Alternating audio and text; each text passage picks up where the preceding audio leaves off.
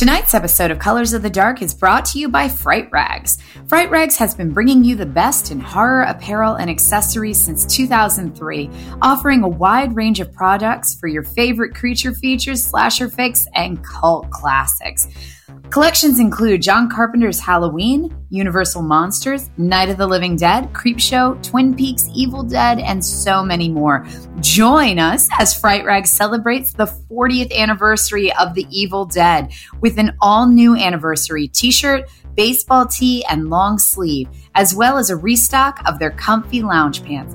Also keep an eye out for groovy reprints from the Evil Dead 2 and Army of Darkness lines.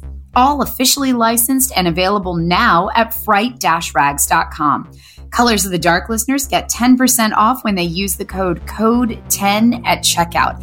Again, that is code 10 at checkout for 10% off at fright-rags.com. For almost 20 years, Diabolic DVD has been the source for horror, cult, and weird cinema to customers around the world. Diabolic offers a one-stop shopping experience for all your favorite labels, including Cauldron Films, Arrow, Synapse, Severin, Mondo Macabro, and many more from all corners of the globe. Whether you're looking for the definitive version of Suspiria or trying to upgrade your crusty old DVD of Cannibal Holocaust, Diabolic is the owner-operated small business choice you have been craving. Shop online at diabolikdvd.com. That's diabolicdvd.com, and visit our sister company, cauldron-films.com. In 1979, the first issue of Fangoria was released into the world. It's been over 40 years, and Fangoria is better than ever. Each issue bringing you 100 pages of exclusive, carefully curated content, honoring horror's past, present, and future.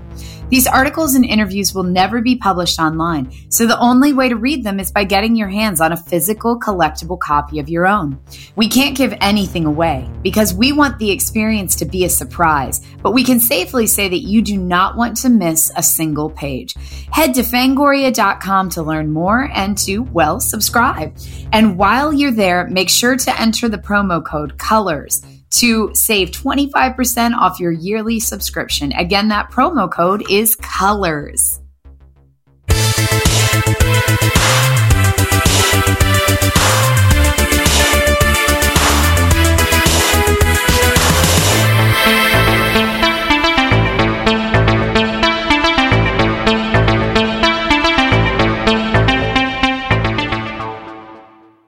Hello and welcome to Colors of the Dark. I am your co-host, Rebecca McKendry, and with me is Elric Kane. It's been a good day. But I also feel really tired. I feel like I've just lived 4 years in the last few days.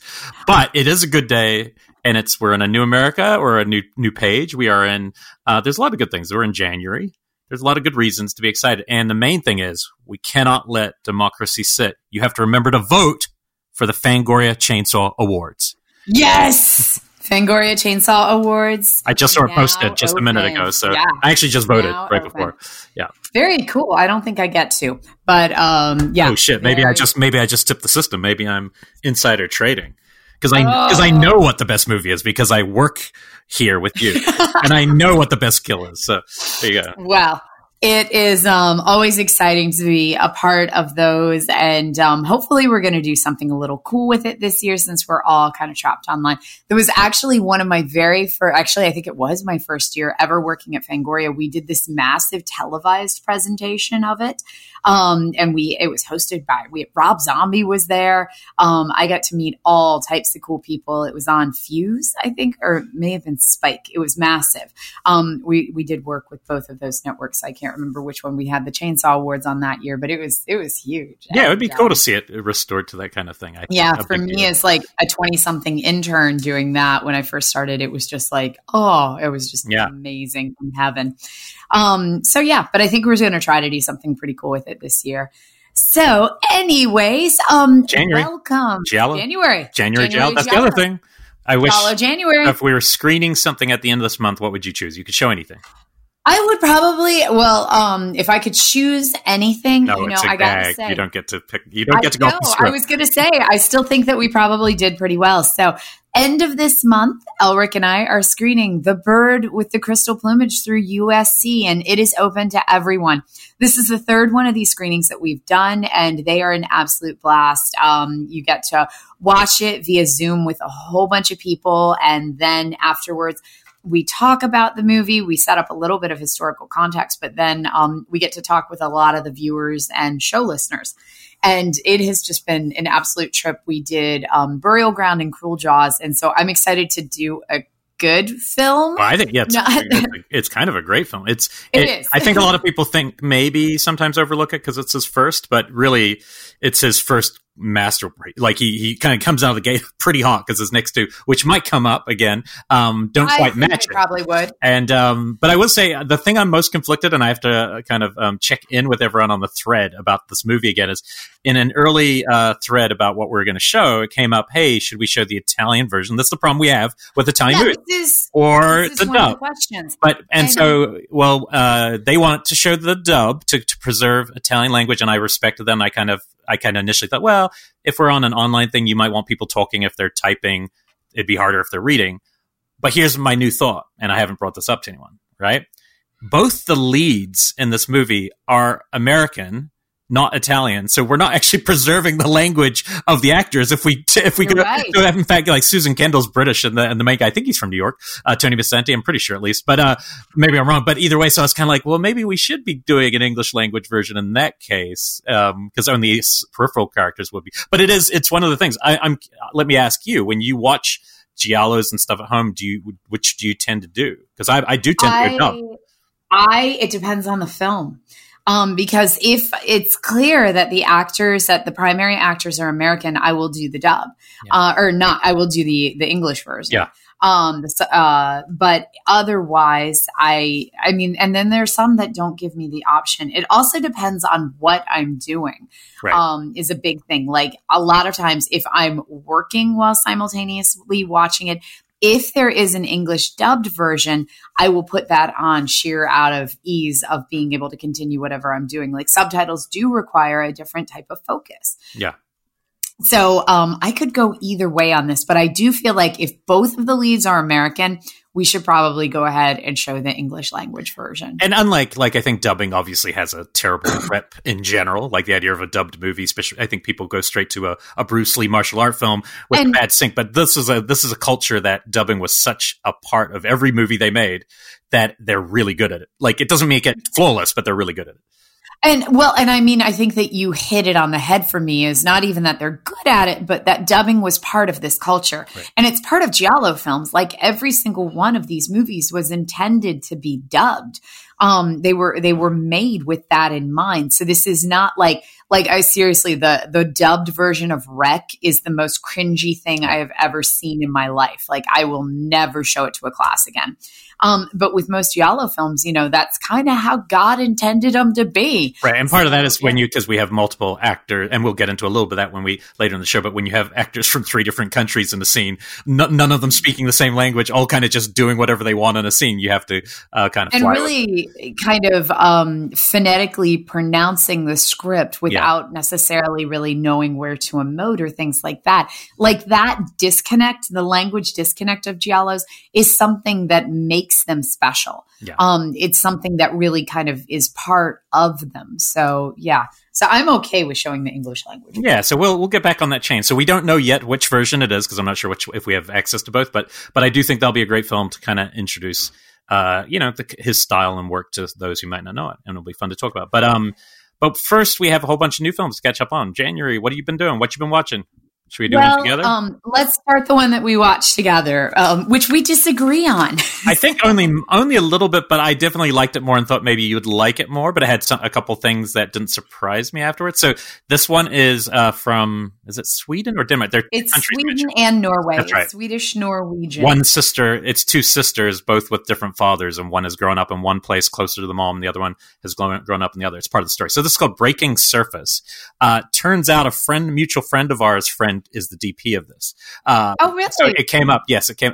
Dick, the guy who's always shot all of Dick's films. It's a close friend of his.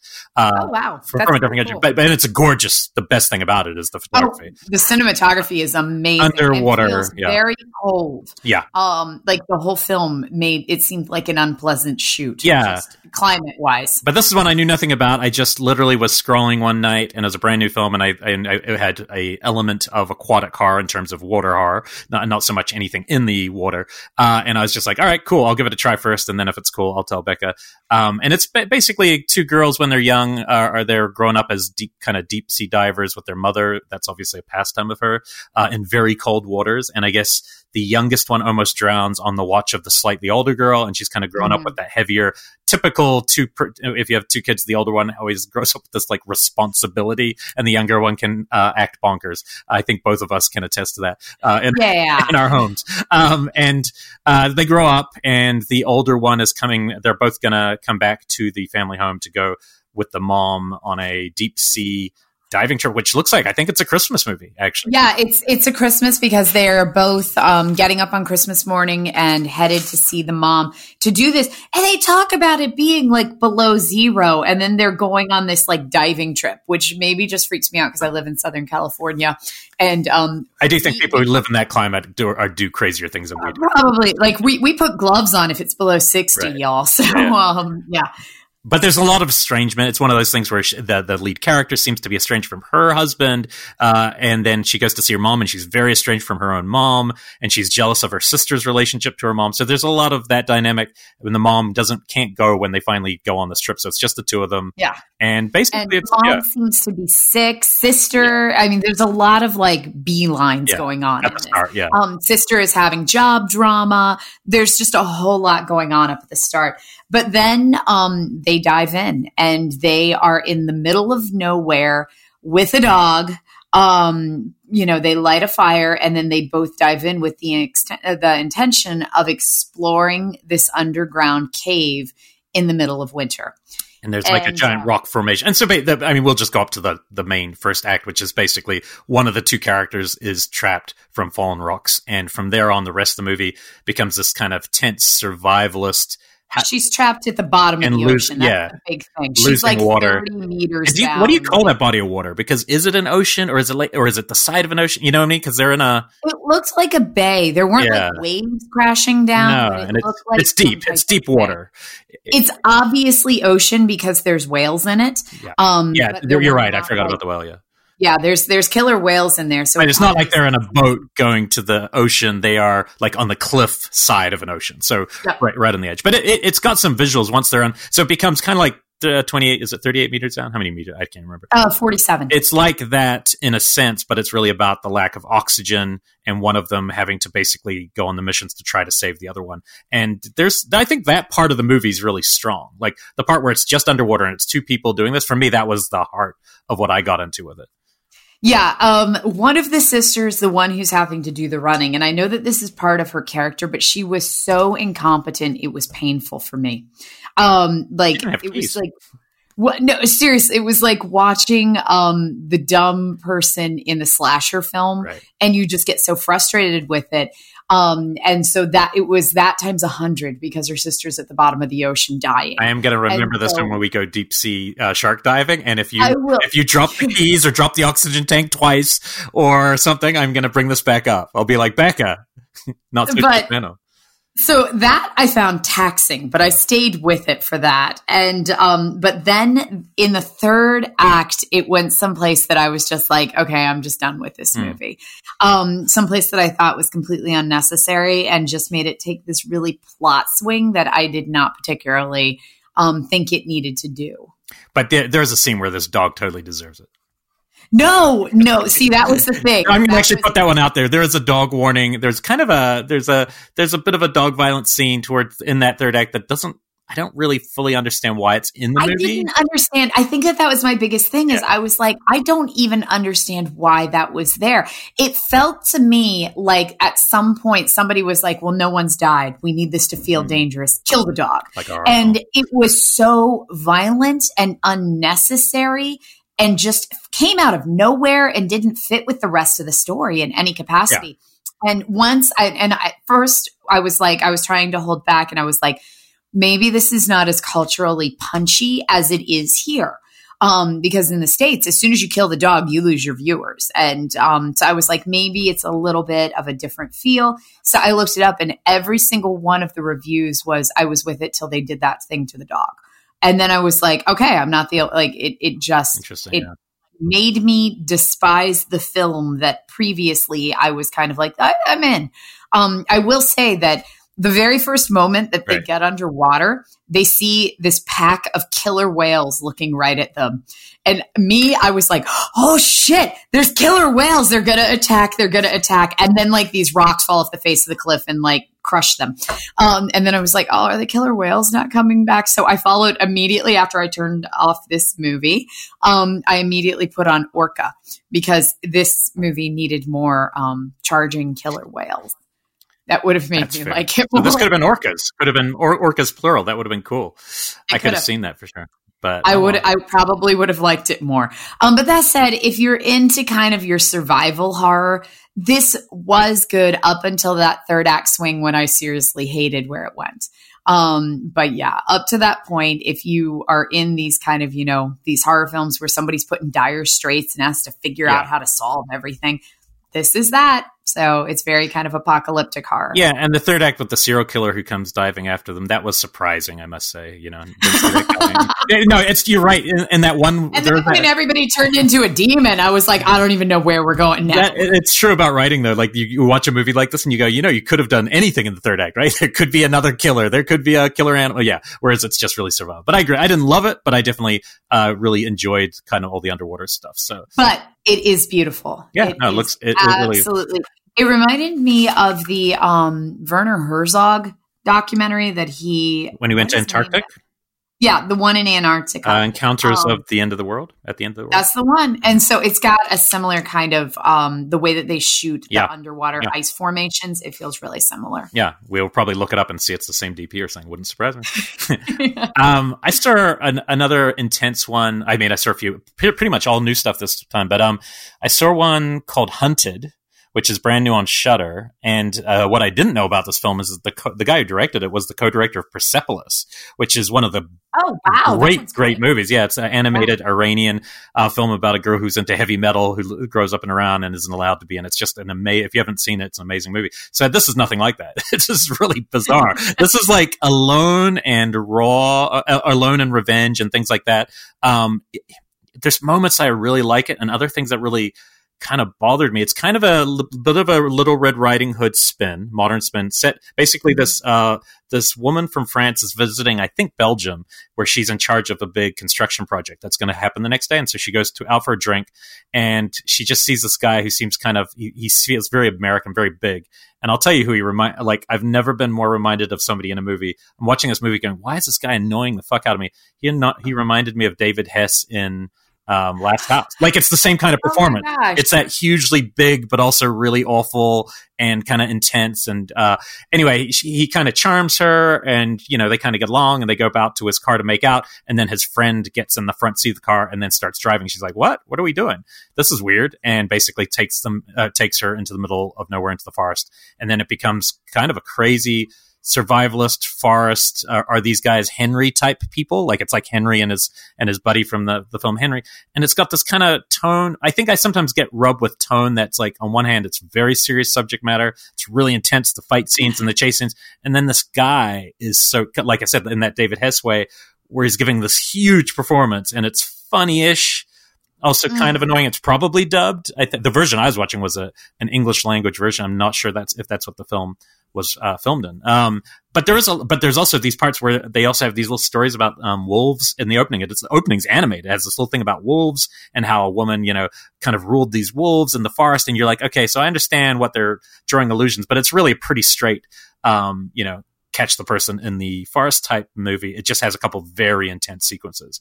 I don't think it would be a big, like, oh, this is going to be a trigger film like the next movie I'm going to talk about, but I do think it's intense. Like, it's fun, but not as fun to me as like Alone was. Like, it's not as clever, maybe. I think you'd be interested to hear what you say, because it is very stylish. Excellent. And that is right now. It's brand new to Shudder, and the actor, his name is Ari Warthaler. I looked him up. I hadn't seen him in anything, but it's interesting. I think this will be the kind of horror film that a lot of people really gravitate towards. I think I preferred something like Hunter x Hunter, but I do think this could be somebody's like favorite of the year. It's got that kind of potential, I think. And that is called Hunted. There's a lot of movies with titles like that. So next up, I will talk about Don't Listen. And this is currently playing on Netflix. And this was actually recommended to me by somebody on Twitter. The setup of this is that a husband and wife flip houses for a living. And they move into one with their 9-year-old son. And immediately he starts having sleeping problems. He says that the walls are talking to him. He can't sleep because he's hearing all these voices. And so his parents hire a psychologist because they're like, our kid's crazy. And then this crazy tragedy happens. And the parents are left by themselves. And so it just really starts, moving from crazy kid to he is found in there's a pool outside that is like a pivotal part of the first act, and he's found drowned in it. And then after that, Don't Look Now playbook. Exactly. That's exactly where this starts. But it takes a long time to get to that. Like that is the first act. So but that said, there's some decent scare sequences leading up to that point, but that is when the movie actually feels like it starts. Like, honestly, I found the first act to be kind of the most, waiting for something to happen, and then something finally happens. But at that point, his parents start hearing the voices in the house, and specifically they start hearing their son. And they start hearing him on recorded devices and noticing that something's speaking through electronics and stuff like that. And then they hire somebody to try to figure out what's going on. They bring in a paranormal expert. The movie is supposed to be definitely an exploration of grief. It does not get there the way that Hereditary does. Like it is not, it's very kind of a surface examination of grief. Like we feel it through the wife. And it doesn't get there the way that like Don't Look Now does. It does not have that same, this is kind of like a very kind of glossy haunted house movie exploration of grief.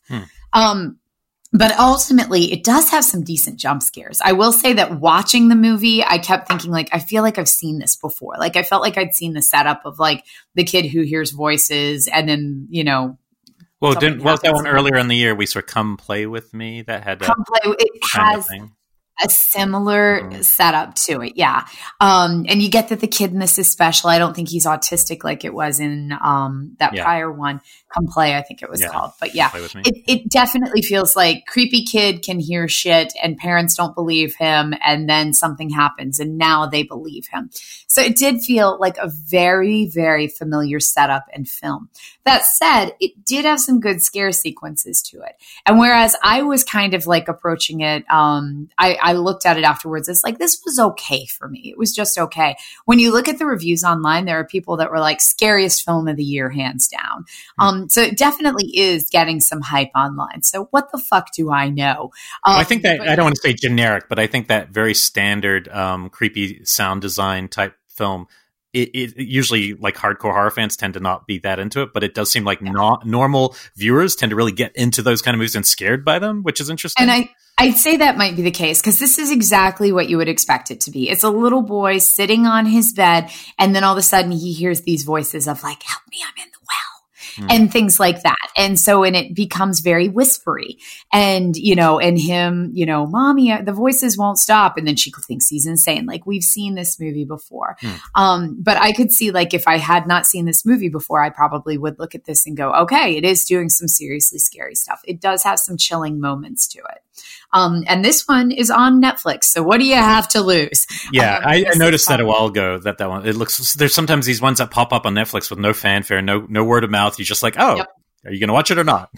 Yeah, this one, it definitely, it did pop up on my like recommendation thing on Netflix where like I log in and it's like, you would like, and this was definitely prominently featured.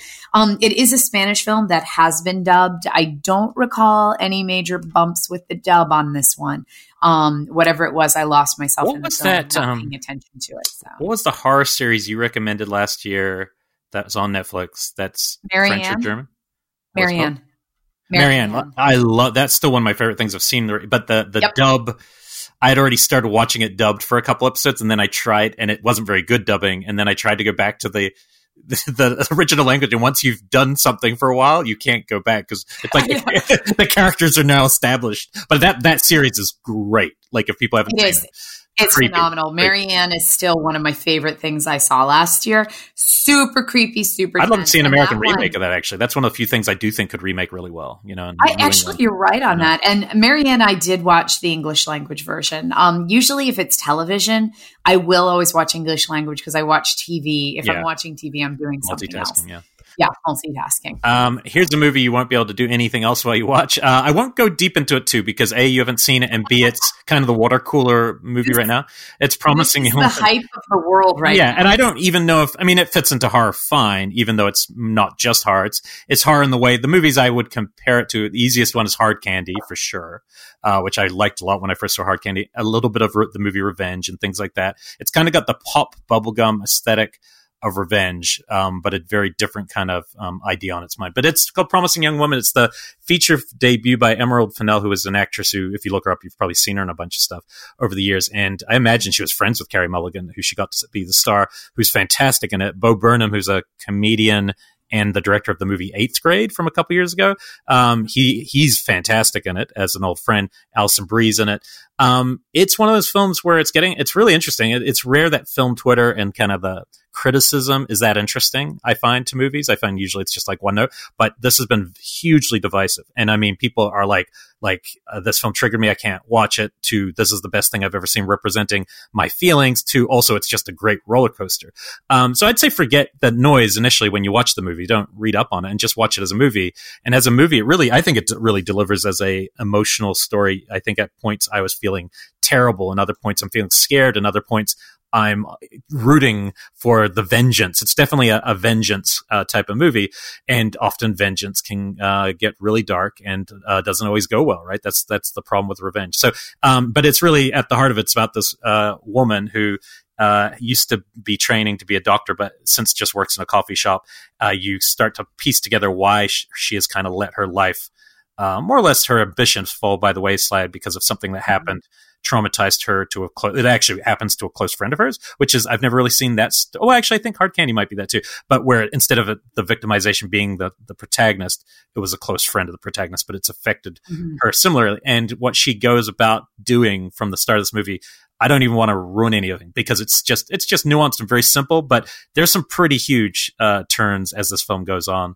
And I just think everyone should see it, and then afterwards maybe read more than just one review of it, because I think what we're also seeing with movies like this, unlike something as just a typical rape revenge movie might not provoke in the way that this does. I think we're seeing some people write some very personal things and respond with their own stories, and I think that's always makes for very interesting kind of analysis. Yeah, this one has definitely opened a dialogue, and it's been really bifurcating with viewers, where even just looking at Twitter this weekend, where I was seeing like, this is the best movie of the year. I felt like it was speaking to me. And then other people being like, this is absolutely abhorrent. It, triggered me, all this like whole variety of emotions from it.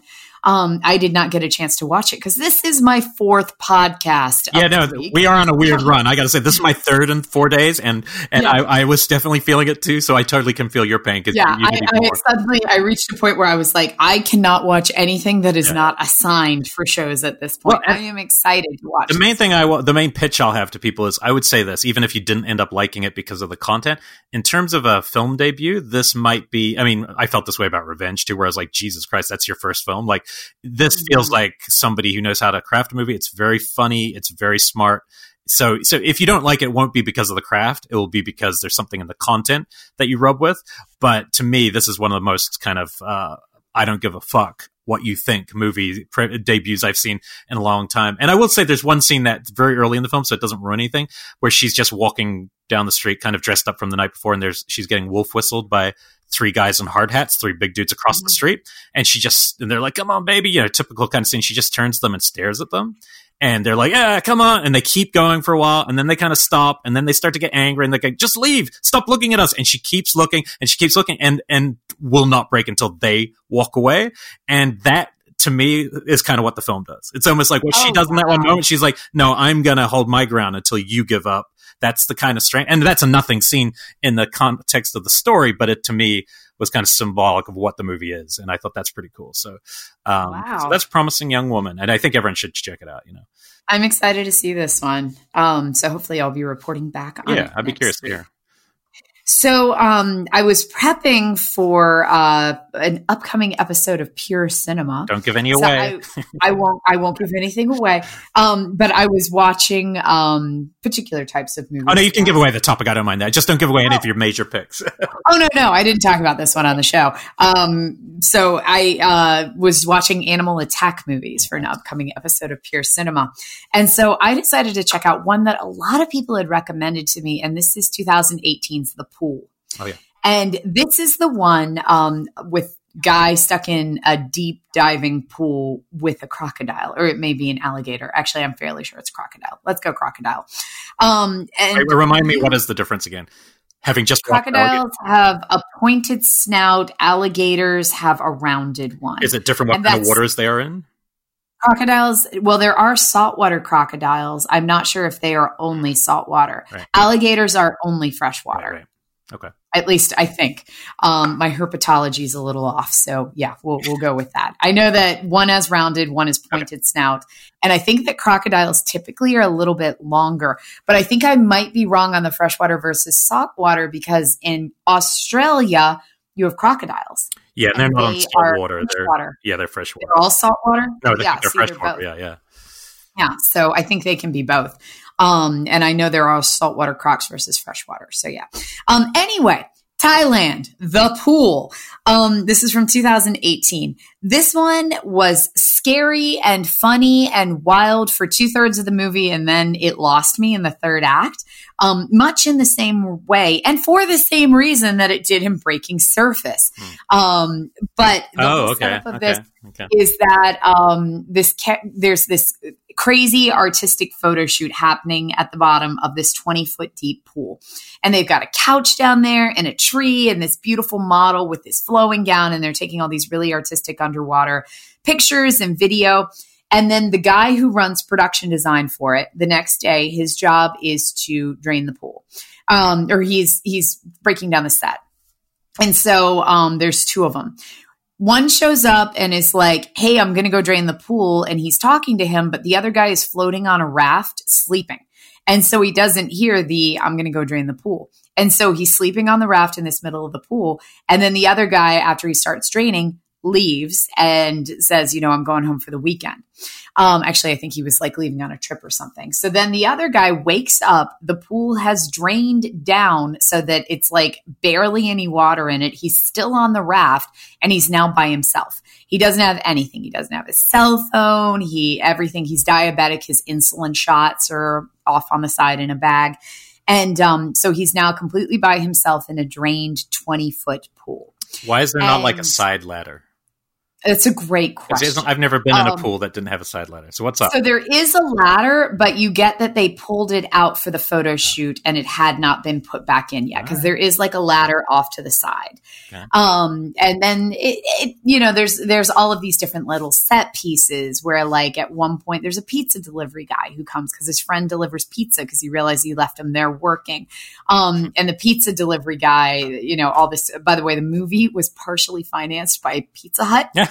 So there's a couple of Pizza Hut mentions in there, including the Pizza Hut delivery guy, and to talk about how delicious the pizza is. But that said, this was, it's a very CG'd crocodile. I will say, like the first 10 minutes of it almost lost me because it was so CG'd. But then from then out, the future scenes of the crocodile did not feel as CG'd as that first 10 minutes. The first 10 minutes is this really intense scene they do as a cold open where it's kind of flashing forward, where the crocodile has the most action, and it's really rough. And then once it gets into more of like standard crocodile action of how do I keep you over on that side of the pool, the CG was not as painful to watch. This one, again, lost me in the third act because it got so bleak. it was like, why do you even go on, man? There's nothing left. It was just, it became like the Sophie's Choice of like fun crocodile movies. Because they had to choose which pizza to order? What's happening? What's the Sophie's Choice? It got intense. I don't want to ruin it for everybody.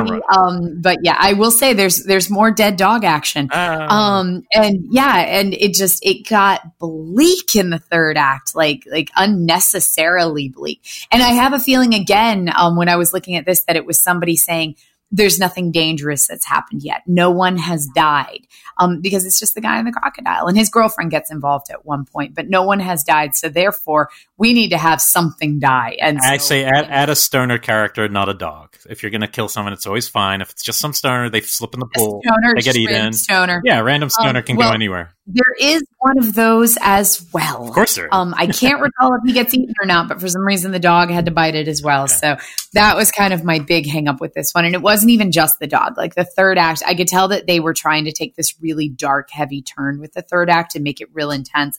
And it lost me a little bit in just how intense it does get. But that said, first two acts were, if you're into your animal attack movies, it was a pretty fun ride, forgiving the sketchy CG. All right. And just for truth, I lasted 9 minutes exactly when I first tried a few weeks back. But it was just because I didn't know much about it at the time. I hadn't heard anyone talk about it. I just was like, what? CG? Bye.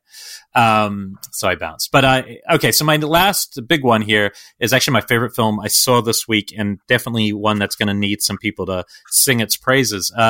This is a film that has a very kind of cheap-looking kind of black and white poster that I thought this was like a $50,000 movie, to be perfectly honest. When I saw the title, it's called The Empty Man, and I almost watched this last night. Yeah, so I saw the artwork and I was like, okay, is this a low budget indie? And then so I passed it when we're doing our best of at the end of the year. This turns out it was actually a Fox Disney dump.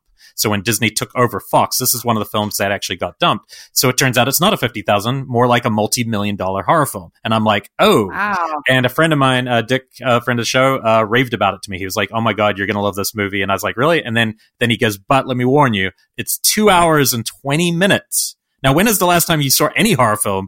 I mean, horror films don't tend to be even 2 hours. Yeah, but that's its own thing, right? Like so I have to really it to watch 2 hours and 20 minutes. So I'll say one thought I have, because watching it never feels slow, so don't let that put you off. I wonder if it ended up that length because it was dumped. Like maybe there was going to be a final polish before it would have gone to theaters that got abandoned. I don't know. But it has got a long prologue, and this prologue to me is not quite Empedagore, but it's up there. The prologue of this movie kicks ass. It is in the middle of like the Himalayas or somewhere. Two couples are doing a massive hike to just into the kind of snow regions, and one of them falls down this cavern and basically sees like almost like a ritual type god, like from the movie Ritual, this like skeleton thing, and then he starts having. Basically, he almost shuts down in shock, and you start to wonder if he's communicating to some sort of deity. Anyways, I'm not going to tell you exactly what happens with this group, but then that's just the first like 20 minutes. Then it cuts to the present, and this movie goes from basically being The Ring. So after that moment, it becomes kind of like teenagers, and there's a couple teenagers are dying because of this urban legend that if you blow on a bottle that you find on the side on a bridge and wait and think very hard about the empty man, this thing will come. So it's a story, and then about 30 minutes later, you start to realize, wait a minute, now I'm watching Zodiac or a movie like an investigative dark film, and that's where most of the movie goes. I'm not going to say there's two movies I could just reference that would basically give away how this movie goes, where it's headed, and so avoid spoilers on this one. But it was really. It basically this Murren Ireland from Dark and the Wicked, the sister in Dark and the Wicked, her daughter is one of the ones who goes missing at the start, and a guy she had a affair with at some point as a cop, he basically starts helping her look for the daughter, and through all her friends starts realizing a lot of people are missing, and this name, The Empty Man, keeps coming up. There's kind of a Scientology-esque church involved, so it goes kind of cult, and it keeps going, and it just is kind of like going down spirals and layers and layers and layers. And what's so interesting is the references to saying it kind of felt like a Fincher movie after being like The Ring. And then as soon as this movie ended, I was like, wow, this is actually a really impressive movie. It turns out it was based on a Boom Studios massive comic book series called The Empty Man by Cullen and Bunn. I love Cullen Bunn's been on the show before. Oh, so maybe this is his. So we had him on. That's right. I didn't. I only just read basically. We had him on. I haven't read this one yet. But Cullen Bunn and Vanessa Del Rey. It's Empty Man. Yeah. Okay, so I didn't even put it together that it was Cullen Bunn who we talked to before. I remember now. I had no idea this was him. Anyway, so that's good. So I feel even better that I'm giving it love. James Dale Badge is the copies from The Grey and The Departed. But what is so interesting is I looked the guy up, and this is his first feature, right? And I'm like, okay, that's crazy. He's made this big movie. He did the documentary for every single David Fincher behind the scenes. So he's literally like this weird extra feature protege of Fincher, and it makes so much sense in the style and how he probably got offered. And so he's not some young buck. It's not like he's not some 20-year-old. He's probably maybe might even be 50 or saying this is first feature. But I don't know. I really like this one. It's really atmospheric. It doesn't drag despite its running time. Could it be 20 minutes shorter? Sure.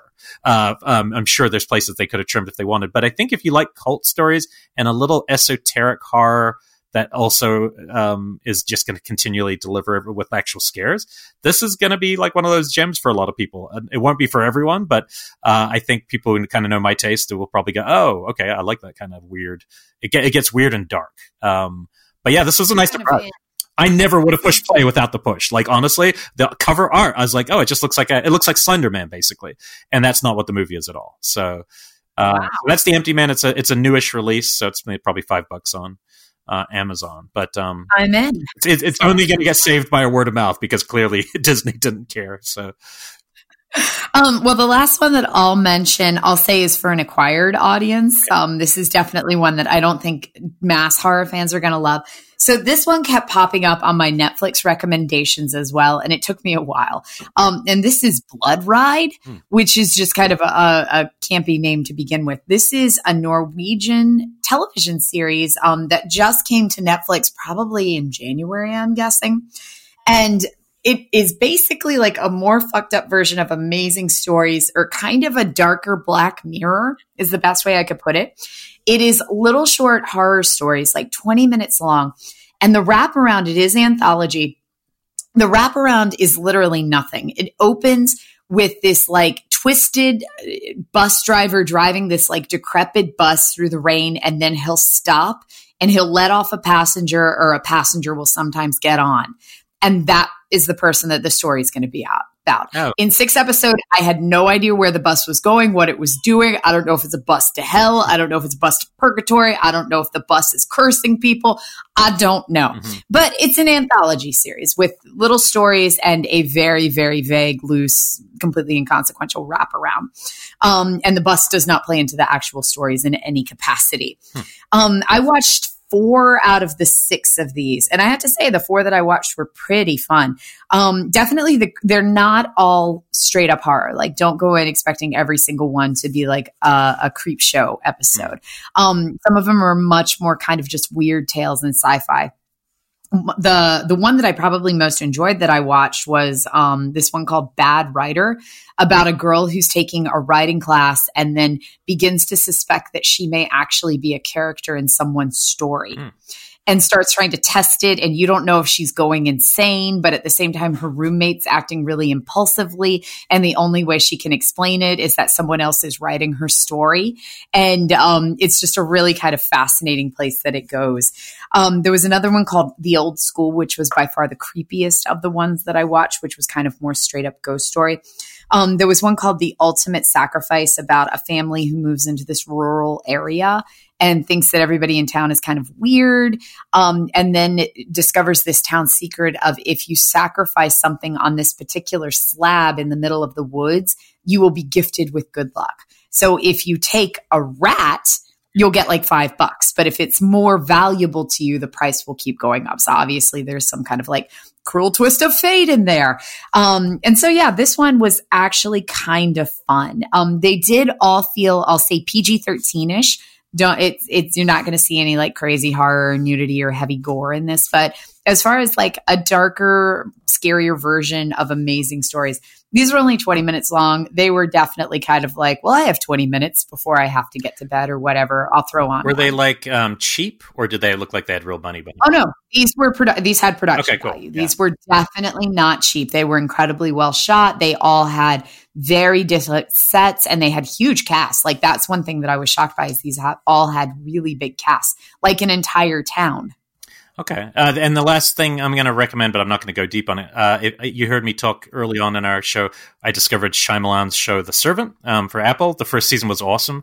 And that's, kind of a tone that I like. The second season just started. It's not bingeable. It's just one at a time. Wait, where is it going to go? Oh, it's Apple TV. So it's all out on Apple. No. I mean, I watched the first season. Oh, you did? You never told me that. Where the hell it's going to go? No, neither do I. But here's the cool thing. And this is why I'm bringing it up. And I'm really excited about this. Julia Ducournau, who directed Raw. So a couple years ago, we all remember Raw, the cannibalistic, or whatever it is. What school is it? Biology school? That veterinarian. So she hasn't made anything since then. She directs the first 2 episodes of the second season, and then she has her new feature is almost finished. So I looked it up after. I was like, oh, cool! What a cool choice. Interesting. I couldn't tell from the first episode. Like there was nothing about it that told me that anyone else had directed it. But anyway, but so just look out for that. Yeah, I'm really curious. I think it's my guess is we're headed in a cult kind of storyline, which is always fun. Yeah. But the first season is so much its own thing. It's so bingeable too, because they're all like 28 minutes and you just got to go flying through it, That's exactly it. I think I watched the entire thing in 2 days. Yeah, no, it's good. I mean, it's a really interesting tone. You're trying to kind of work it out, and the performances are all great. So that's what I liked, was the mystery of it, and it did have these kind of like fucking with your head moments that I was like, when it became a real baby, I was like, wait, is everybody just okay with this? Yeah. Are we just all going with this? And that idea of that, like, and Hereditary has it too a bit, which is like, if you suffer a tragedy, is it okay to just be stupid? Like, is it okay to like actually be ignorant just to get over shit, or do you have to actually face pain, in your life? And I think some of the guy from Harry Potter is particularly awesome. What's his name? Rupert, whatever his name is, the good friend in Harry Potter is pretty good as the brother in the show. So yeah, look out for that one if you haven't already caught up with it. And knowing Shyamalan, I just hope he knows what the ending is, and I hope they're not just making it up as they go along. I hope it's got something planned. But anyway, that's all our new stuff wrapped up. All right, Giallo January. We said we were going to do something. We're going to have a timeout.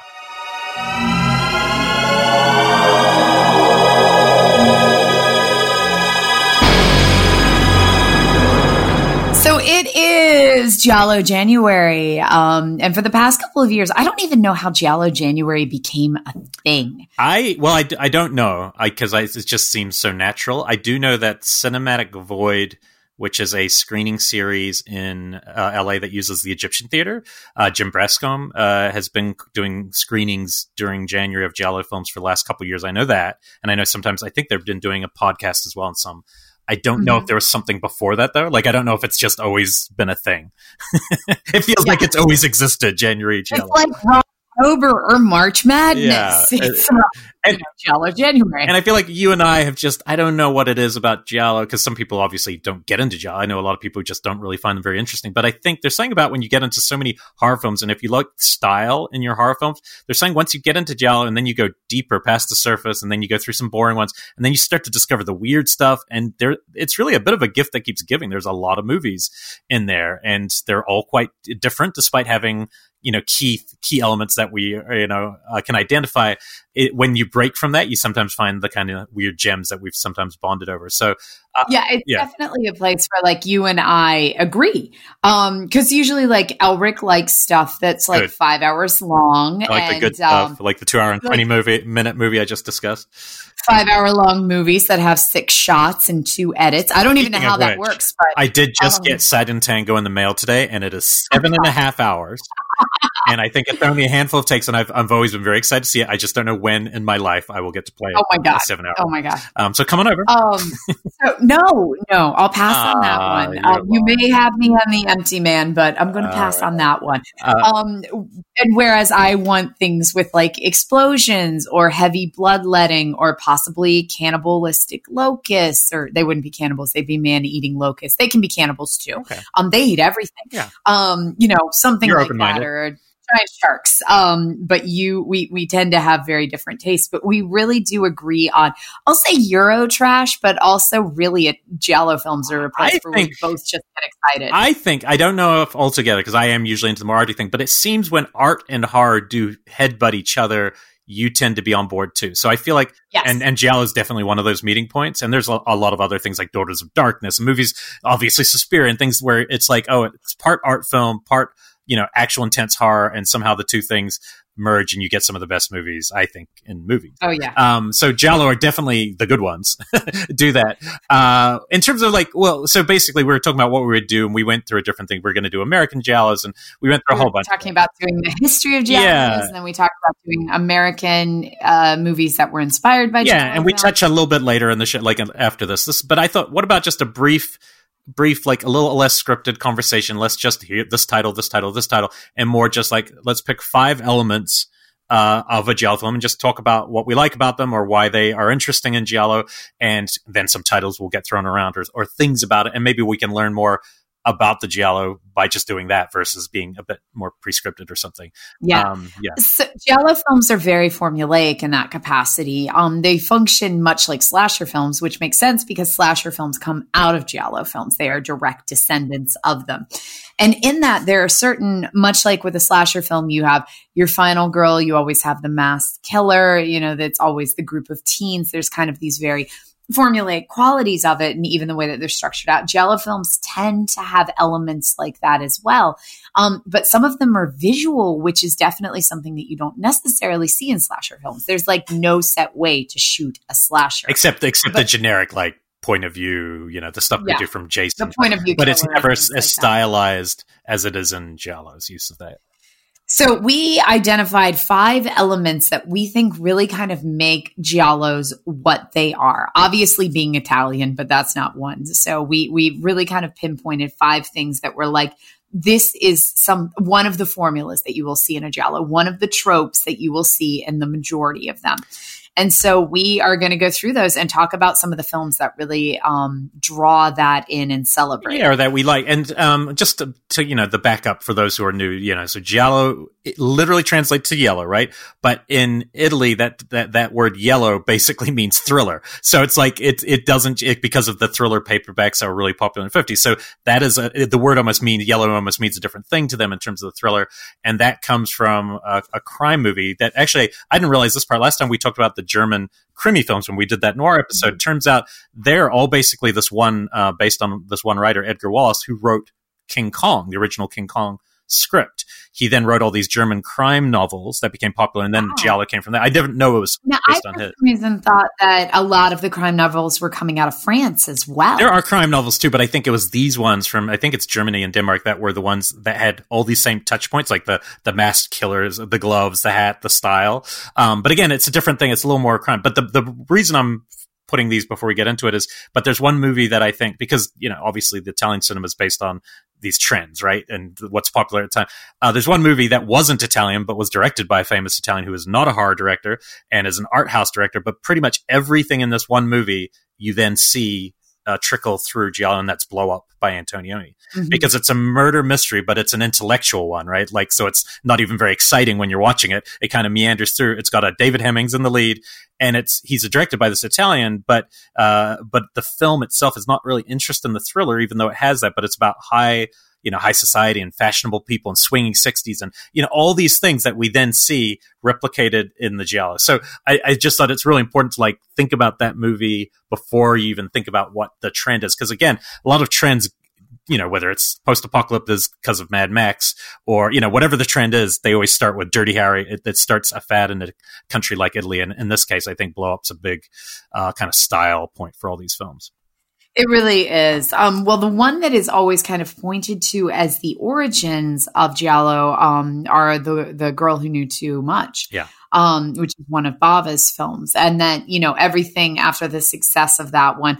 And that one, it has some of the elements, which we'll talk about in a sec. But yeah, and then everything kind of comes from there. We see them slowly start going, and then they really pick up speed during the 70s into the early 80s is when you see the huge glut of Giallo films, literally dozens coming out every year. Yeah, and I was just thinking about this the other day and laughing, the idea of people seeing these in theaters, it's weird. Like the movies we go to in theaters, I'm thinking some of these titles go, wait, people are in a packed theater on a Friday night watching House with Laughing Windows. It's really take me to that planet.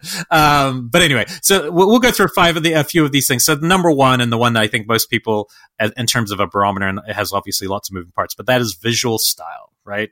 So most of these films, and I won't say all of them because some of them definitely go with kind of a more traditional cinematic look, but the bulk of these ones, the ones that have become most well known, have a very distinctive visual style. It's very stylized. It feels very unrealistic. It uses excessive amounts of close-ups, eyeballs, fingers, close-ups on objects that you may not particularly include in B-roll, but they're shot so artistically that your B-roll takes on meaning and aesthetical quality within the movie.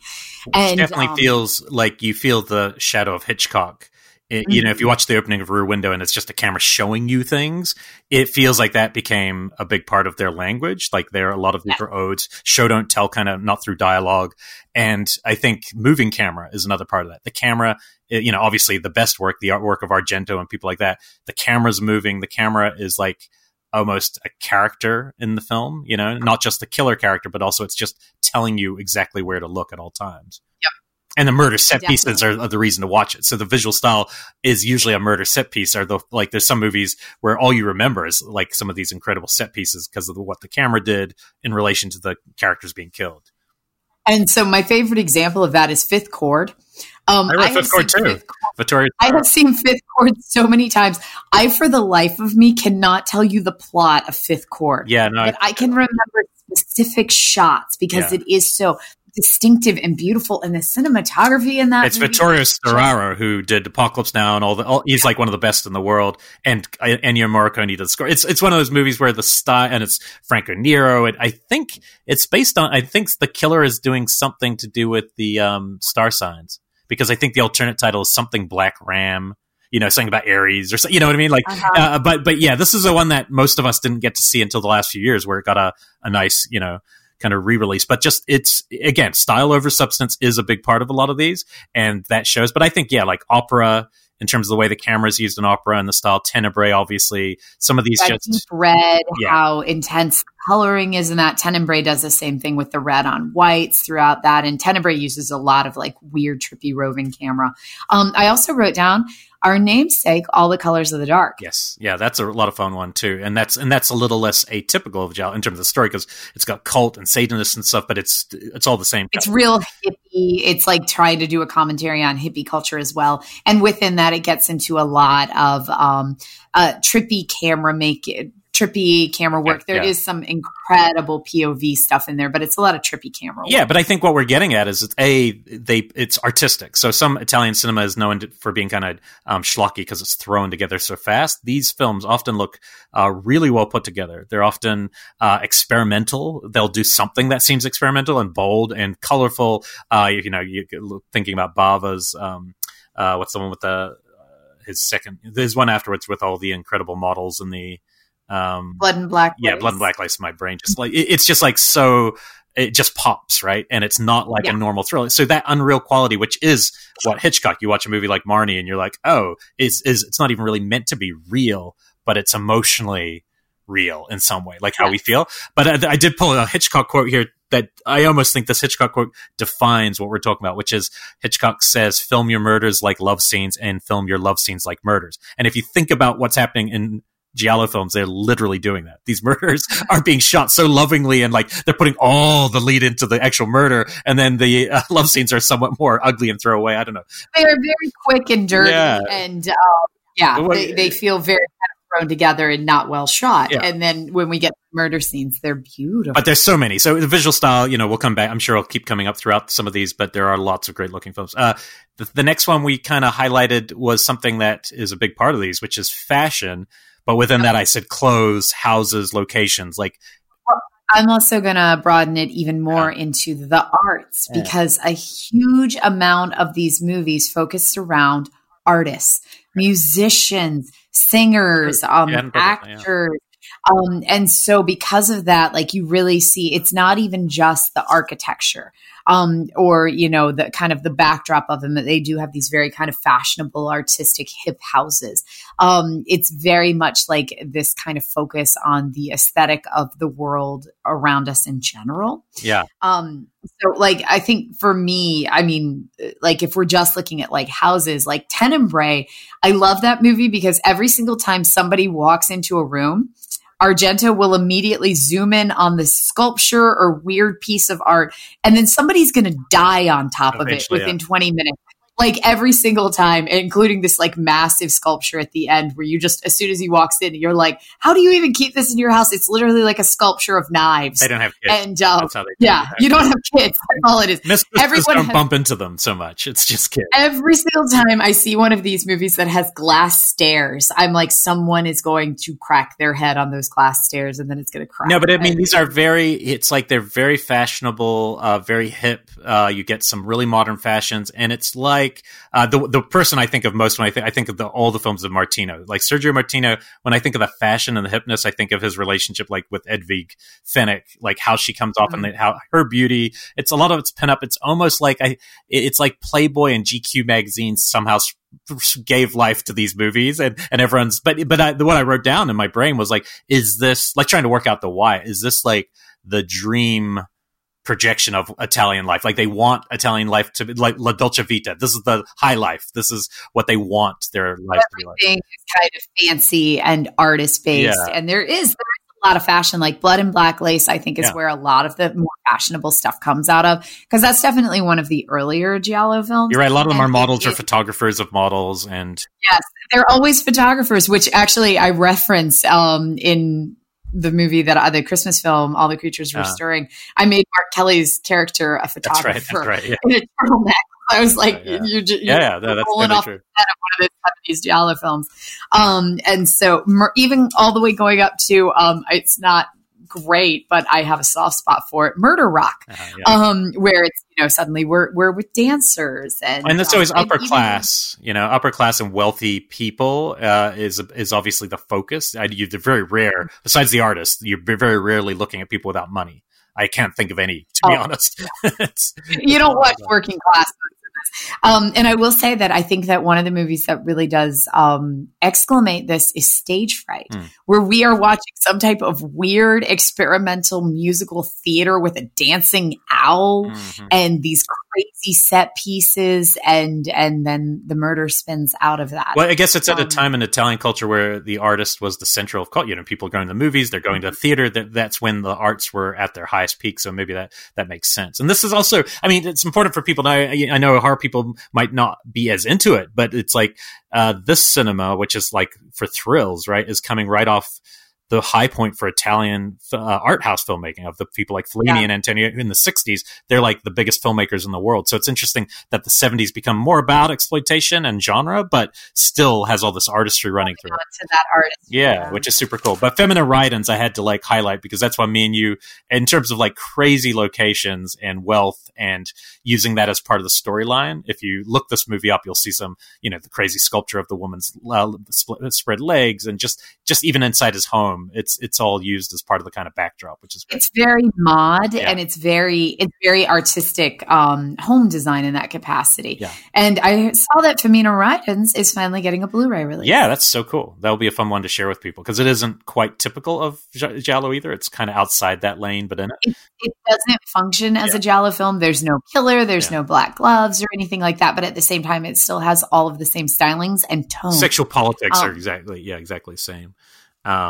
So next up, we have the element of mystery. And this is this is the biggest one. This is the core of what all Giallo films are, is they're murder mysteries. And how the murder mystery functions will change in every single one. But that the element of either I have seen a murder and I'm trying to figure out who the murderer is, or someone is killing everyone around me, or I'm getting weird notes, that's part of every single one of them. And then the rest of it is just kind of a mix of ingredients to see how it comes together. But it's always going to have that murder mystery. Yeah, so it seems like we've got our influences there are like Agatha Christie novels, Hitchcock for sure, the whodunit is like the key here. And then the things that I thought were interesting, it's often spousal issues. Like it's often rich spouses cheating on each other or having affairs, and it's almost like the sexual panic of the 70s where everyone could fuck anyone they wanted. So people who are married are all freaking out because they want to do that, but they also are scared of, you know what I mean? It seems to be very much set in that kind of world. And the biggest note I had, which might be an epiphany, and I was telling Brian this the other day because I was like, oh, maybe this is what, because again, we were fighting over your one, the one you just mentioned, Aquarius.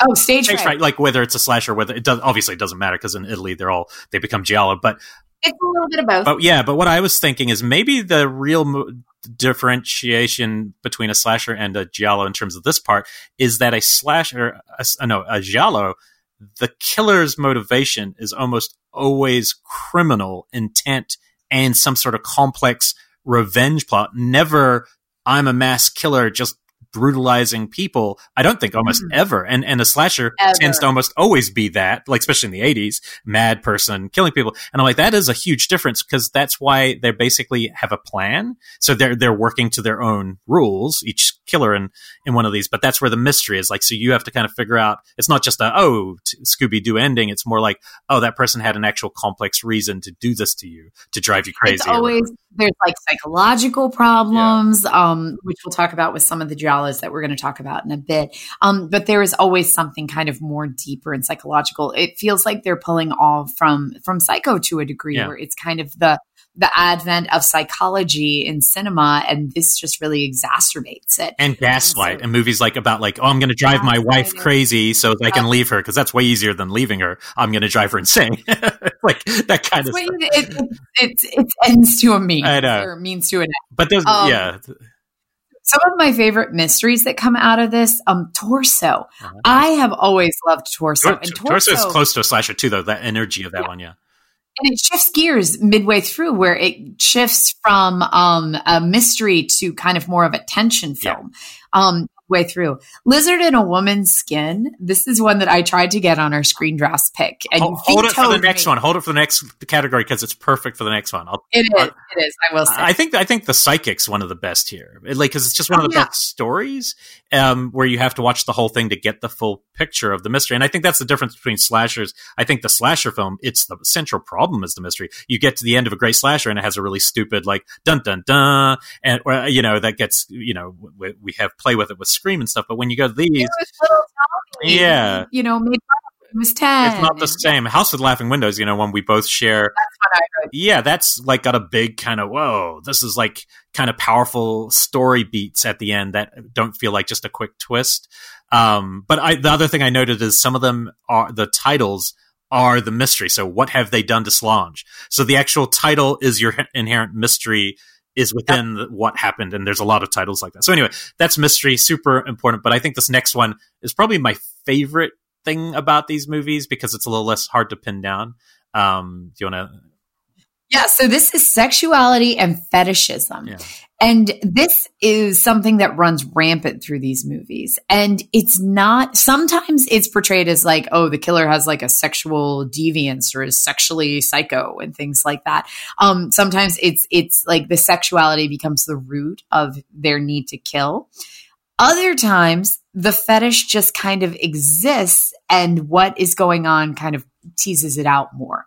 And a lot of it's the director. When we use the word fetish, it's also a lot of it's the director's fetish of the things they're showing close-ups of, right? The gloves, the nails, the shiny knives, the interiors.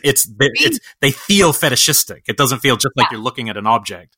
There's a lot of black leather. There's a lot of glass. It's like there are these very specific, even just in the way that they're being shot. It's not being shot as just killer with black gloves on to conceal identity. They're being shot in this very kind of fetishistic black leather on skin manner where we're seeing them delicately put it on. And then the way that they touch the victims with the black gloves on. It's very fetishistic. Yeah, it's like the plots themselves are Freudian confessions. It's like that's the plot. We're just going to go through this, and by the end, you're going to go, "Oh, I see." But some of these are our favorites. I know. Your Vice is a Locked Door is one, and I know you're a big fan of Strange Vice. Strange Vice. I think that's the most I mean, I think that and the one you were just mentioning before, Lizard and Woman's Skin, are the two maybe most interesting because of the point of view from the woman's internal dream state, right? Mm-hmm. So and they're both disturbed, right? And of course being made by men, but both of them are like in Strange Vice, she's having these fantasies of this guy she used to be with who like beats her, but it's all done through a fractured lens that they have these little, almost like a spider's vision of broken glass. And he's like breaking glass on her in slow motion. And what should be awful and what should make you feel terrible because it's violence against a woman is somehow it's artistic and it's weird fetishized and it just becomes something dreamy. And in Lizard and Woman's Skin, talk about the opening of that movie. She is dreaming of orgies. Yeah. Walking through naked people on a train. Yeah. She is like completely naked on a train, and then she's in an orgy at the neighbor's party. And so, yeah, and she keeps having these dreams. And it definitely, I mean, like it becomes a plot point that like she is envious of, it's this hippie girl who lives next door. And it becomes very clear that it is like this enviousness of her sexual freedom, of how comfortable she is. And she's there with her like very stuffy husband, having very stuffy, relations with him. And she leaves, they very much paint it as she has a boring existence and she is dreaming of these wild and crazy moments of sexual freedom. And oh yeah, then the girl next door dies and she starts, having visions of that as well. Yeah. But it is all about kind of, infusing this dream quality. I think we see that in Colors of the Dark as well, where it is this kind of yearning for sexual freedom, for breaking away from her really repressive life. And we have to remember that these are movies being made in Italy, one of the most devout Catholic countries on the planet, of course, because the Pope said so. So to see these movies that are bucking against so much of that, you see them fighting amongst, like, basically, if you're a woman and you have an affair, you're probably going to get strangled or murdered. Like, there's a lot of that still in the subtext of it, just like there is in slasher movies, which I find pretty interesting. And one that I've been thinking a lot about when I was thinking about these kind of tropes of Giallo films that I never really associated with Giallo, because I always put it in nunsploitation. But as soon as I Googled it, it's like the Giallo film Killer Nun. Then I was suddenly like, holy shit, Killer Nun is a Giallo film. And that one is very much exploring the idea of sexual freedom and kind of fetishistic natures in that, where it is a nun who develops a brain tumor and starts really breaking away from the convent and going out and having these little wild, nameless trysts, while at the same time there's this killer afoot, and she starts believing that she might be the killer who's like blacking out after these sexual experiences and then killing people. And I haven't seen this one. So this sounds like the most you movie you've ever talked about. Killer. It's also, what's her name? Anita Ekberg from Dolce Vita. Plays the nun, and she's a little bit older in years, but still incredibly sultry and gorgeous with just these piercing eyes. And so yeah, this one, it functions as a Giallo film and it's being made at the same time. And I always, really kind of put up these ridiculous walls of no, that's nunsploitation, but it is clearly functioning as a Giallo film that just happens to have a nun in it. Interesting. Yeah, no, I think these films are working through a lot, like, and of their obsessive creators and sexuality and repressions and all sorts of stuff. And then the last category is I find almost impossible to talk about, but we have to highlight it. And that is film scores and music. And the reason I say that is we've been doing shows of some kind for the last like 7 or 8 years. And anytime film scores or music comes up, I find it to be almost impossible to really talk about because it's a feeling. But the thing I would say about their music, and I've written down some of the key names and people, but I think the key is that in most Hollywood films, not all, score is underscore. It's under the picture to bolster the picture up and give you little shots of emotion.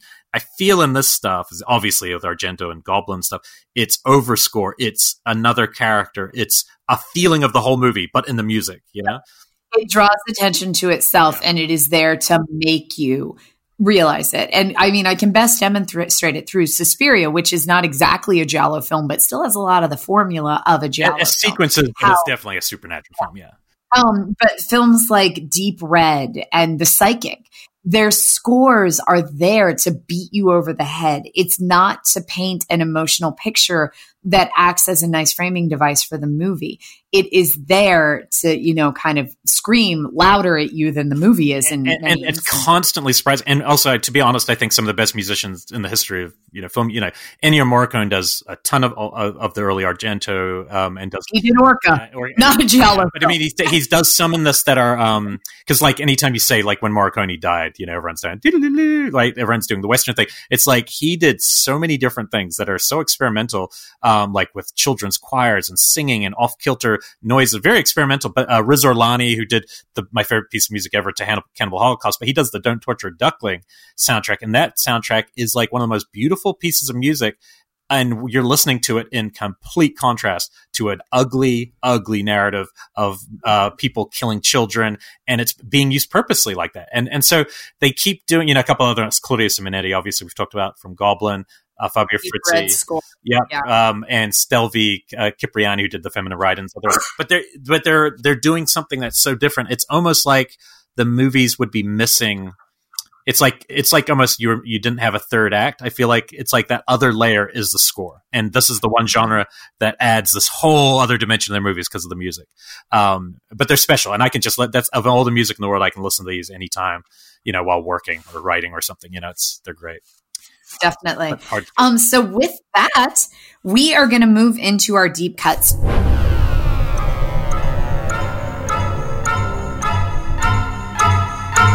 Now, for our deep cut this week, Elric and I wanted to do, we thought about doing a deep cut Giallo, but we talk about those a lot anyway. So instead, we wanted to do one of the American films that were later inspired by Giallo films. And there's a lot of American films that you can just look at and immediately go, oh, this person was referencing the Giallo movement. Things like Eyes of a Stranger and White of the Eye was one we were talking about. White of the Eye. The big one being De Palma. Everything De Palma did. He's being influenced by Hitchcock, but then I feel like Argento. But this movie, it feels like it's being influenced by De Palma. And but you hadn't seen this one, so you tell us a little bit about this one. So this one was an absolute trip. So I watched this while cooking on Saturday night. I decided I was going to pre-cook some lasagna, and I watched Deadly Messages from 1985 in my kitchen while making lasagna, which was honestly like my ideal evening. It was just wonderful. This movie is kind of a combination of two subgenres of film, but it definitely culminates in a very Giallo inspired, and it very much follows Giallo patterns. It is about a couple is heading out for the evening, and they've got, I think it's their niece is there babysitting, staying with them, Cindy. And as they are frantically trying to find shoes so that they can go out, they find a Ouija board hidden in the back of the closet. And their niece is like, hey, can I mess around with this while you guys are gone? And they're like, yeah, sure. Whatevs, we're out. And she does. And she contacts somebody who is like, I'm going to kill you. And then they come home, and the wife starts messing around with it. And it says the same thing. I'm going to kill Cindy, and then I'm going to kill you. And then it goes from there. And then somebody actually starts showing up and killing them. And when they ask the Ouija I think she witnesses on the way home. I think when she gets home, she's stuck outside and sees the niece murdered, but then they can never find the body. So no one believes her that she was even killed. No one sees the guy, but the guy looks like a De Palma. It's like a guy in dark sunglasses. It's comical in that way, but it's kind of awesome. This has so much of everything. There's like false identity. There's chase scenes. It's got this weird supernatural vibe going on. There's moments of like it being a psychological thing. So it's got a lot, but at its root, it is still always a Giallo film with Dennis Franz playing the cop, as Dennis Franz was born to do. Who doesn't believe her because you have to have crazy that. Broad. Yeah, she thinks there's some killers talking to her through a board. And there's an interesting thing. I'm not going to ruin the twist, but something very interesting with kids' books that I did not see coming. I was like, that is kind of cool. Like there's a whole third act kind of twist about children's books. And I really did enjoy the third act twist of this, like where it goes. Because the whole time I was just like, how is this clearly corporeal killer using a Ouija board? Like it doesn't explain everything, but the third act definitely gets good. Yeah, I think this was like an back when TV movies were kind of bonkers, like this kind of bonkers back in those days. So it feels like a kind of a biggish movie, but it's just, I think you can watch it on YouTube pretty easily. And yeah, this was an ABC movie when it came out. Yeah. So, but yeah, I watched it on YouTube because I don't think this is available anywhere else. I looked to see if it was like on, like a DVD or streaming anywhere, and I couldn't find it. So it's 4:3. It's a little grainy, but yeah, it's on YouTube. Yeah, no, this is a fun one. And again, I think you'll see, if you don't see the Giallo influence, you'll definitely see the De Palma influence. And I feel like it's all similar. But that takes us to our... That was called Deadly Messages. Yes, Deadly Messages. Jack Bender, he did something else that was kind of cool. It might be more TV movies. But there's a connection coming that was unexpected that I'll tell you when we get there. And we do, if you are into some other American-inspired Giallo films, We actually created a list of them and put them up on our Patreon. For this one, 20 American influenced Giallos. And there's some really weird ones in there as well that I'm really excited. And I just, since we've done this, I think that we both ran across somebody who was posting a couple that I hadn't heard of just in the last few days, where I was like, oh, I've never even heard of that sitting in a movie theater. Oh, send them over. Yeah, so we got to check them out. So I have a list of Giallo films that I've discovered this year that I haven't seen before, like Amok. Yeah. And I discovered it too. Yeah, I have a copy of it as well. So I've got a couple that save that one for the deep cuts. In the Cut was another one. Wait, the Jane Campion? Yeah, that's the one I've always loved. Most people would probably call it an art house, but it's really a Giallo. It's like, yeah, I'm excited to check that one out. It's Meg Ryan too, and it's very sexual. So yeah, I'm in. So I guess to the academic portion of the piece. Movie fight. But this time, because we are showing Bird with the Crystal Plumage in a couple weeks or whenever from now, his next two movies, neither of which, just let's be upfront, neither of which reached the heights of Bird with the Crystal Plumage, which is a whole different level. But we are talking about his next two films that both came out, I did not know this till just now, in 1971. Which is very interesting. Yeah, that's interesting. One of which has been basically just forgotten. I mean, not by fans, but like really just never had a proper release. So we have Cat o' Nine Tails, which has, I know, a big Arrow release, and then Four Flies on Grey Velvet, which is hard to find. It has always been hard to find. I just saw a good copy a couple days ago, but prior to that, I'd only seen it on VHS a long time ago. And like I remember watching, kind of understanding why, but now, different feelings now. So yeah, so I did not rewatch. I saw the Cat one a few years ago for the second time, so I feel pretty good. But you just watched it, right? I just watched Cat o' Nine Tails 2 nights ago. So this, based on a story by Luigi Cozzi, who also wrote Four Flies on Grey Velvet. Again, both of these are part of what is known as Argento's Animal Trilogy. Yeah. And these are the latter two inclusions. So the Cat o' Nine Tails focuses on, it's got two kind of storylines. The first one involves a blind man, Carl Malden, who is with his niece, and some strange goings on. And he is just this absolutely charming character. Honestly, he and his niece were two of my favorite characters in any Argento film. They were just so charming and well-developed and dynamic, and I was cheering for them. And they were what made this movie for me. Yeah, like a good script, like that's well-written characters compared to most of his films. Yep. And you get from the get-go that this blind man, even though that he is visually impaired, that he has this kind of investigative quality about him. That he definitely kind of is smart at putting things together and can really kind of perceive different things going on around him. I mean, not like in like a weird Sixth Sense way. He just really is a good investigator, and he solves crossword puzzles and just, is just an all around developed character. Well, at some point, somebody at the beginning of the film breaks into this medical research facility, and there's this murder that happens, and nothing really gets stolen. But then somebody who knows somebody who had broken in, somebody claims that they know who broke into the facility. They're not going to say anything. They plan to blackmail him. And that guy who knows who did it gets pushed under a train in like the most hilarious train rolling body, feet sticking out scene ever. And yet I don't find that part as shocking as there's a part where somebody falls down an elevator shaft and tries to hold onto the cable, and the burning of the hand. You're like, oh, no, thanks. Yeah. No. And so at this point, it kind of goes into two storylines that start melding together. There's an investigator who is researching all of the scientists who were working on the DNA study, as well as one of the lead people's daughter that they think may be in some way involved. And what they learn is that the scientists were actually researching this XYZ chromosome that is supposedly, if you have the XYZ chromosome, you are prone to violence. And so the investigator is kind of researching all this stuff while we're also watching the blind man and his daughter niece kind of be in the periphery of it. And at one point, the investigator realizes how kind of skilled the blind man is and says, okay, you know what? Join me in this. His niece calls him Cookie, so I'm going to call him Cookie. because it makes me smile because he's sweet like a cookie.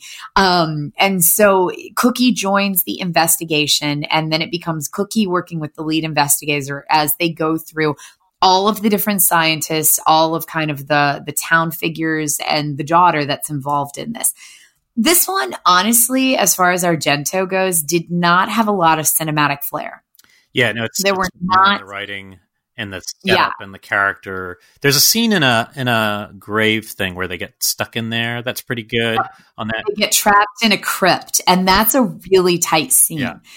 That's a really, really tense scene with the killer outside trapping them in the crypt. Yeah, I feel like these films are complete opposites. I feel like one has a good script and good characters. The other has pretty bad script and not very good characters, but like tons of awesome visual style. Carl Malden, for those who don't, if you see On the Waterfront with Brando, Carl Malden, who plays the blind guy in this, he's the priest in that, and it's kind of you do kind of love him. He's got he's got that fucked up flat nose that you can't help but love. Yeah, he's really good. But so he's a phenomenal character in this. He made this movie for me. So before we decide, so Four Flies on Grey Velvet is much more mod, right? Like, so we're starting, it's a rock and roll drummer.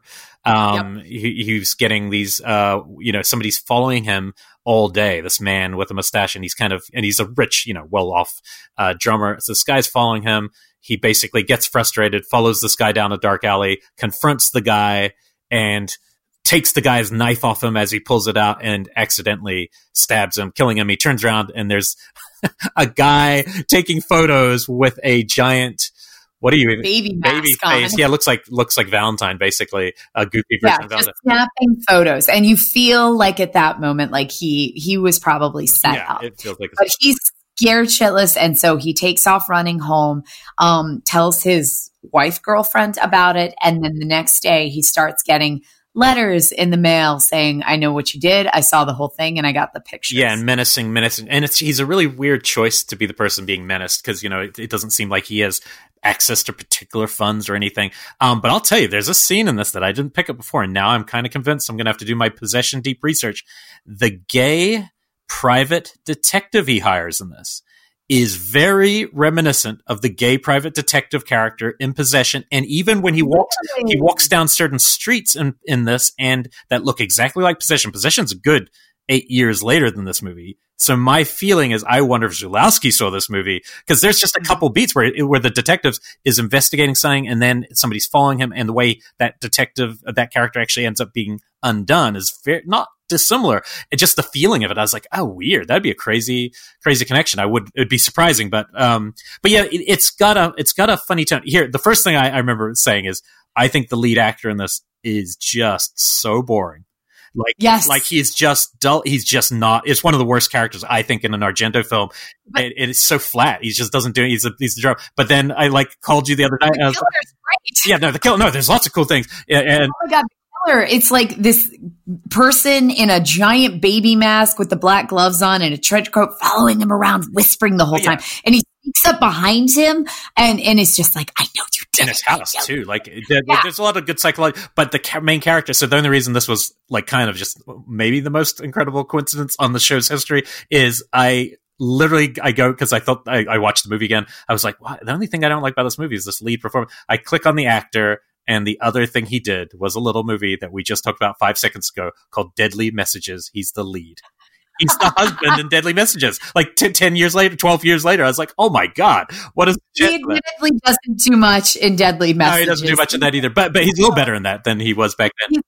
He is much better in that. But this has, what I was watching this again, there are sequences in this that I think it's a real shame that it's so hard to see, because some of it it feels like this is the movie where Argento is practicing the things that will then mark the next part of his career. There is a scene where the housekeeper is going to bribe somebody, is going to meet the killer in a park, and it's quite surreal. She's walking down the street, she looks up, suddenly it's night. And then it cuts back to her walking along, and then suddenly something unseen is chasing her, like Suspiria. It felt like the Suspiria chase scene. So it felt like this was a practice run on certain set pieces and the dream scene of the beheading is tenebrae, flashbacks. So it really, in some ways, it feels like a great training ground movie for Argento. Plus, I liked the inclusion of the optography. Yeah, and it's such a bonkers moment in the movie where they try to extract a final image from a dead woman's retina. As the character goes, the retina retains the last image the person sees before they die. So if we could just get that image. And so then they try it. And so it's got this weird scientific twist to it. But then at the same time, like what they produce is where the title of the film comes from, because they produce this like really trippy image and the tech is like, it looks like 4 flies on gray. And we won't say where we won't give away the killer. But it's actually one of the best kind of killer reveals in one of these movies, because it's actually part of the story. And you're like, oh, that's actually pretty cool, and there's some other people in this who actually have good performance. I'm not going to give away, because the killer ends up giving a good performance. I won't say who the killer is. Yes. And I really enjoy the killer in this one. Like I wish he was in a better movie. Yeah. But there's also an image at the end of this movie that if this was the only good part of the movie, I'd probably be still a favorite, which is like a slow motion car thing. The wreck. I feel like things like that are, like De Palma, him, Hitchcock, Lynch. They're the only directors who I feel like are using the aesthetic of a moment and slowing it down and giving you the full impact of it. It's a great kind of beat. But I think there's like 4 or 5 just tremendous sequences in this around a movie that doesn't have much of a plot engine and not a great lead. So I think both are flawed. I have to say I'm definitely 4 flies.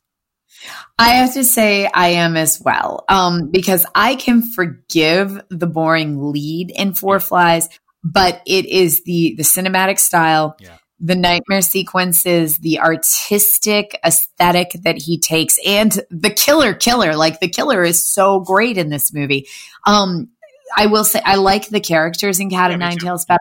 I liked the detective. I love the visually impaired gentleman and his niece, but that was not enough to keep me captivated. Yeah. And I did find myself getting a little bored during Cat of Nine Tails. I think it's some of his best writing, but when you don't really watch these films for writing, I mean, I hate to say it, but really, even Argento with bad scripts has still made interesting movies. And some of his latter films, you know what I mean? So he has some other touch. He's better when he has a good script. Don't get me wrong. Yeah. But, I think this is one that I know Shameless did put out some sort of version, so it's not impossible to see. I recommend it to people, especially after you come to Bird with the Crystal Plumage. What's crazy though, like watching these two, is how much better Bird is. I mean, and it's weird that he makes this like high point movie and then a couple that just aren't quite at that level. Maybe it's because he shot 2 in the same year. I mean, Bird was like his first film. He had a lot to lose with that, and then immediately be confronted with these 2, which are very high concept films, very different cinematically, all within the same year. I can see that being a little intense. Yeah. And then of course he's polishing it when he gets to Deep Red. He's at a high point. So it's a whole different, I think this was fun to do right before we go watch Bird. Cause now I'm excited to just watch it on the night, so it'll be fun. So hopefully that gets people in the mood. That's our little bit of January Giallo fun. Who knows what we're doing once we hit whatever the start of next month. Will we be February or are we still late January? It might be late January still. We still have, I think we've got one more show in January, so we'll have to do a couple more. Maybe we'll do more American infused inspired Giallo thriller. Maybe we'll do something totally different. Totally different. We're for people breaking code. And then we'll figure out from there. So fun stuff. And we have a deep cuts coming up on, when do we tape that? Sunday? Oh, I know. So we got to come up with a couple of deep cuts. I didn't even know. It's podcast week, man. Well, they will definitely be Giallo. So we have to finish the month with that. I think we should probably check out them. I have a real wacky one that and I won't say it here, but that I'm excited to try. So okay, I have a couple that I'm still itching to get to. So I'm excited. Okay, well. We thank you very much for listening and supporting, and please find us on socials, and please continue to like, rate, and review. We still need to clip David Cronenberg. I know. We have to do that, or we'll just get Ernie to do it.